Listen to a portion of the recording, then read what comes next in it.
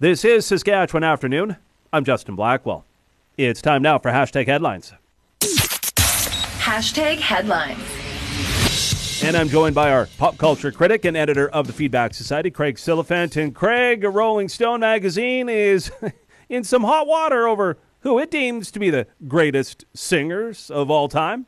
They're really taking heat right now because it was a list of the 200 greatest singers of all time. Now, they said themselves, before you start scrolling and commenting, keep in mind this is the greatest singers list, not the greatest voices list. Talent is impressive. Genius is transcendent. Sure, many of the people on here were born with massive pipes, perfect pitch, and boundless range. Others have rougher, stranger, or more delicate instruments. As our write-up for the man who ended up at number 112 notes, Ozzy Osbourne doesn't have what most people would call a good voice, but boy, does he have a great one. So, and they said that could apply to more than a few people here. So fair enough. So Bob Dylan counts. Ozzy Osbourne counts.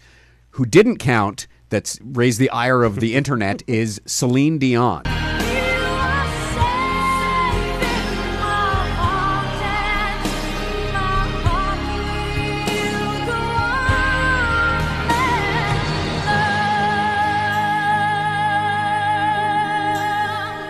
I do not want to be put in the position to have to defend Celine Dion, but I'm going to do it anyway. Okay. I think this is crazy. I'm in no way a fan of Celine Dion, but she clearly has one of the most amazing voices in modern music.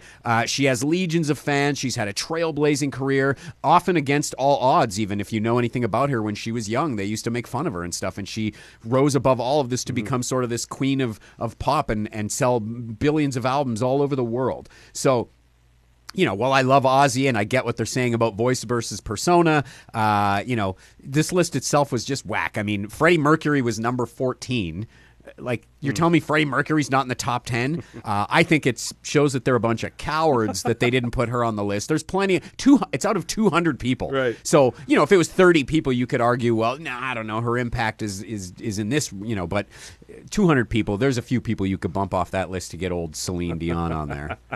And some trouble has found Aerosmith Steven Tyler. Yeah, so Aerosmith frontman Steven Tyler has been accused of sexual assault, sexual battery, intentional infliction of emotional distress in a minor in a new lawsuit filed by a woman named Julia Holcomb, who said she was 16 years old when Tyler first targeted her in 1973. So the lawsuit was filed under a 2019 California law that temporarily waives the statute of limitations for childhood sexual assault, claiming that Tyler used his position as a rich, famous rock star to manipulate her into having a sexual relationship with him when she was underage.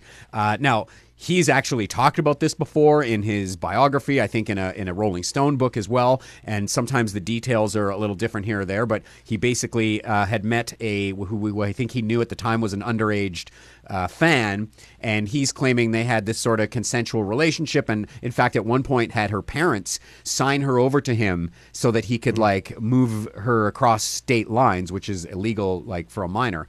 Now she of course is saying that this wasn't, none of this is true, that he abused her and basically not hypnotized her, but, Svengali her, being a big rock star with a power imbalance and stuff. So it'll be very interesting to see where this stuff goes, because ever since this Me Too thing broke, I've been saying for years, there's plenty of bands that I love, even like the Rolling Stones.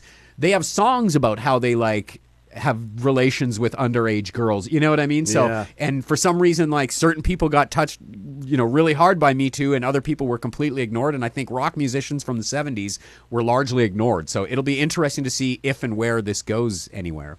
He's our pop culture critic and editor of the Feedback Society, Craig Silliphant. Craig, thanks so much for this, and we'll chat again next week. Cheers.